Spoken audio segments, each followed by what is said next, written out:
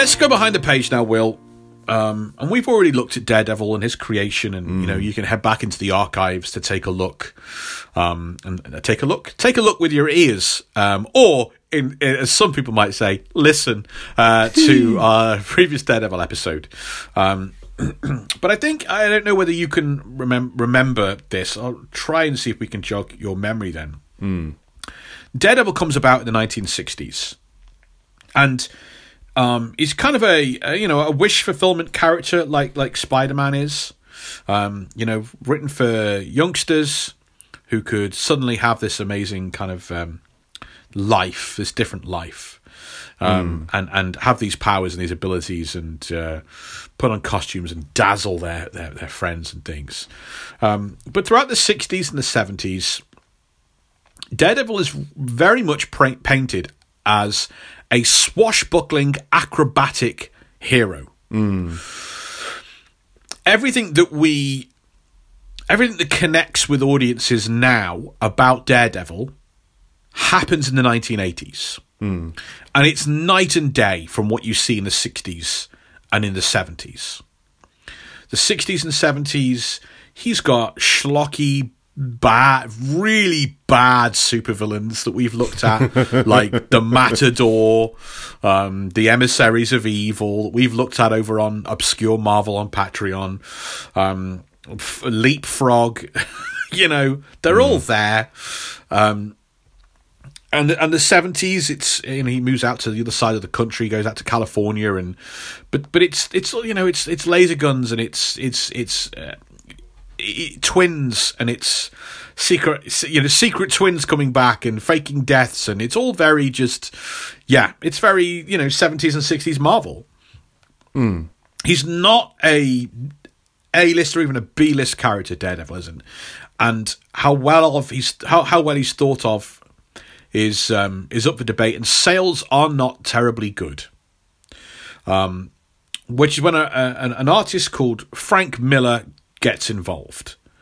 Frank Miller comes aboard at the end of the 70s as the artist for the series. Now, Frank Miller really wants to and has done draw a lot of crime comics, and he feels that Daredevil is quite maybe his way in, because Daredevil's such a street level guy. There aren't really he's not web swinging through the above the buildings. He's not battling like Dr. Octopus and things like that. He felt that Daredevil is his way into kind of doing crime stories at Marvel Comics. He starts off as just the writer, just the artist on the series, and his art is tremendously well received. He's an incredible narrative or storytelling illustrator. That generally is kind of like almost two types of art in these kind of comic books. There's illustrative which is where your art looks incredible and it's really there on the page to kind of be a gorgeous backdrop while people read the panel boxes and the text, the dialogue, and what's going on. When we spent a lot of time looking at Chris Claremont on X-Men, he's known for working with an awful lot of great artists like that. He's pairing with Jim Lee. Jim Lee would draw these gorgeous pictures of the X-Men, Wolverine, Cyclops, Colossus, Psylocke, and Jean Grey, and all that. And you could take all the text off the page and they would sell incredibly well as posters, trading cards, things like that. So that's the backdrop. And then Chris Claremont's kind of quite verbose, wordy text would be on the screen. So you're not really having to do a huge amount of interpreting of the physicality of the page with how you're reading it. Well, Frank Miller comes from a slightly different school, and I'm sure he does both. He does both in Sin City, but at this stage he's doing this kind of narrative illustration, where he's really working on following in the Will Eisner school, and really telling very complex kind of stories with his art as well as with his words. After a while, Frank Miller, expresses an interest in writing the series, and it is very much handed over and given to him. And this is where Daredevil changes forever. And this is where Marvel Comics, superhero comics, the concept of action comics in the Western world changes forever. Miller introduces he picks and chooses what aspects of Daredevil's history and backstory to abandon, ignore, and forget as he creates his own. Without explanation. It's just, there you go. We'd have to wait like another 10, 13 years to kind of get an updated version of Daredevil's backstory. But he transforms the Daredevil comic into a series that is about gangsters, crime, drug dealers, assassins. It's very moody. It is very urban. The artwork is very gritty, and he brings in a huge amount of influence from the realm of film noir and crime noir novels. Film noir movies, crime noir novels. We start with like crashing lightning and torrential rain. Shadows suddenly play a huge expressive part in the stories, as they do in film noir. Matt Murdock develops this kind of gritty internal narrative dialogue. There's like you're reading a Raymond Chandler novel about how the streets are dirty and they need cleaning up and all that kind of stuff. And he really develops and expands. And he transforms what Daredevil is. Daredevil had been this happy-go-lucky. He would quip and tell jokes like Spider-Man did. He would swing in on a line like Spider-Man did. He was an acrobatic, swashbuckling good guy. And then Frank Miller comes along and everything changes.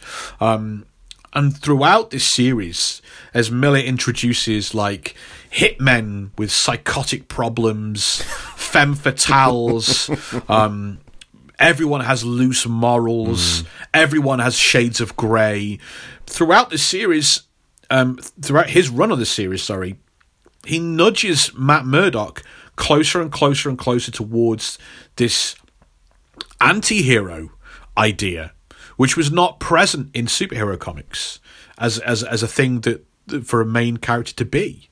There is a famous scene that I think we talked about before of after Bullseye has murdered Daredevil's true love and done some truly awful, horrifying things. He is in a car accident, during the fight. He wakes up in hospital. Bullseye does. Daredevil, and he's completely in traction and can't move. And Daredevil is sat in the chair next to Bullseye, holding a pistol. They play Russian roulette. Daredevil puts the gun to Bullseye's head, pulls the trigger. Matt is crying as he does this. Like, these things did not exist in superhero comics. This level of sophistication in storytelling, this level of adult and mature themes, did not exist in storytelling. Frank Miller was also at I don't know how he knew this, but there's a craze for ninjas and pop culture storytelling, movies, books and things. And it kind of kicks off in 1980 with a novel called The Ninja by Eric Van Lustbader. And that starts to usher in an arcade game. I forget the title of it. That starts to usher in the ninja craze of the 1980s. Frank Miller is right there, 1981. Bang! Here comes The Hand. Here comes Elektra. Here comes Matt's complicated backstory that involves ninja training for the first time. So he's riding the crest of this cultural kind of phenomenon of introducing Eastern mysticism and philosophy into action adventure stories. But that level of sophistication, we've talked about how the 80s was this huge change in comic books, driven by the success of things like The Dark Knight Returns and Watchmen, driven by things like Swamp Thing and Sandman. All of these things come after Frank Miller on Daredevil. And all of these things it really starts the idea of the anti-hero, the idea of sophisticated storytelling, the idea of introducing shades of noir, shades of grey, a grim and gritty approach to these action-adventure characters starts with Frank Miller's Daredevil at the very start of the 1980s. And the compelling thing about it is that, yes, The Dark Knight Returns sold like gangbusters and everyone talks about it, as does Watchmen, although Watchmen didn't sell like gangbusters, but everyone talks about how much of a cultural, not even a touchstone, a change in the culture was done through things like Dark Knight Returns, Sandman, Watchmen. These were all like Dark Knight Returns was about Batman, but it wasn't really. It was an imaginary future Batman, and it happened in its own little mini-series. Yeah. Watchmen, no existing characters were used. Sandman, I'm gonna say no existing characters are used. So there are these very niche things that can be done. Frank Miller was doing was starting this revolution in a major Marvel comic book, pushing the boundaries of what was acceptable in terms of mature conversation, dialogue. I'm not talking about swearing, I'm talking about themes and tones. Pushing what was acceptable in terms of depictions of violence. There's not a bloodfest, but there's an awful lot of swords going right through characters in silhouette. Like, that's a big thing. You know, characters getting stabbed, killed, major supporting characters. That Russian roulette scene, I will never forget it. It is a harrowing thing to see the lead character clearly having a breakdown and weeping openly as he commits this act of would-be violence. These tones, these dark tones and mature approaches and sophisticated approaches were introduced in a major comic book. All right, he wasn't a major character at the time, but it was still, you know, it's still doing it front and center rather than like behind the bike sheds, where you can get away with a lot more.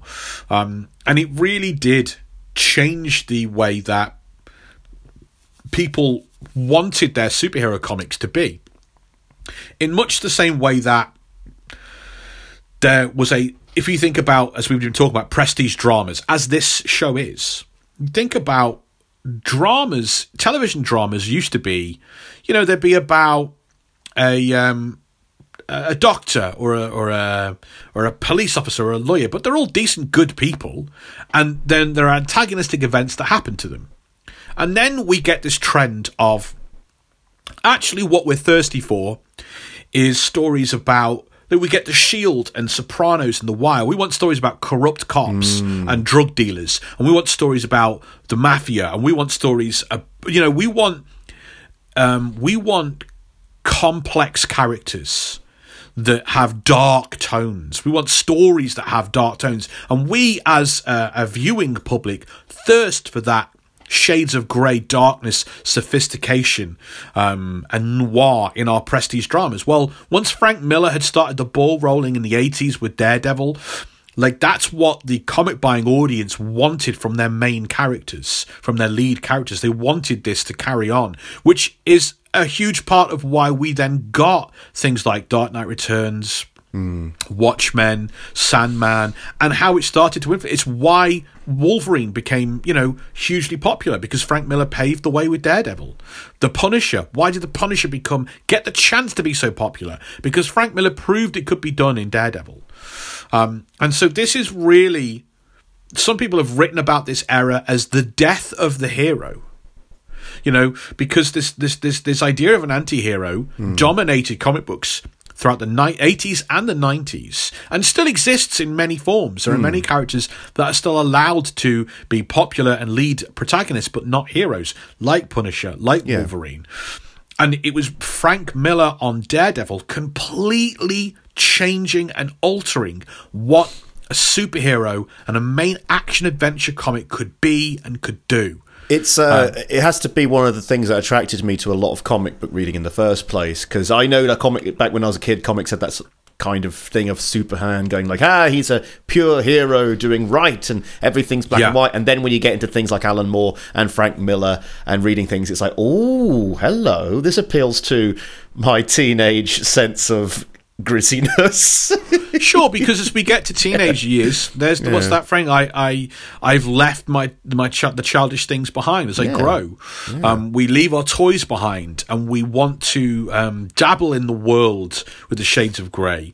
And it was an incredible cultural shift that began with Frank Miller on Daredevil, and that plays out throughout this series as they look to this groundbreaking run that Frank Miller did. And as we know, the next Daredevil project is going to be called Born Again, which is roughly the conclusion of Frank Miller's incredible run on Daredevil.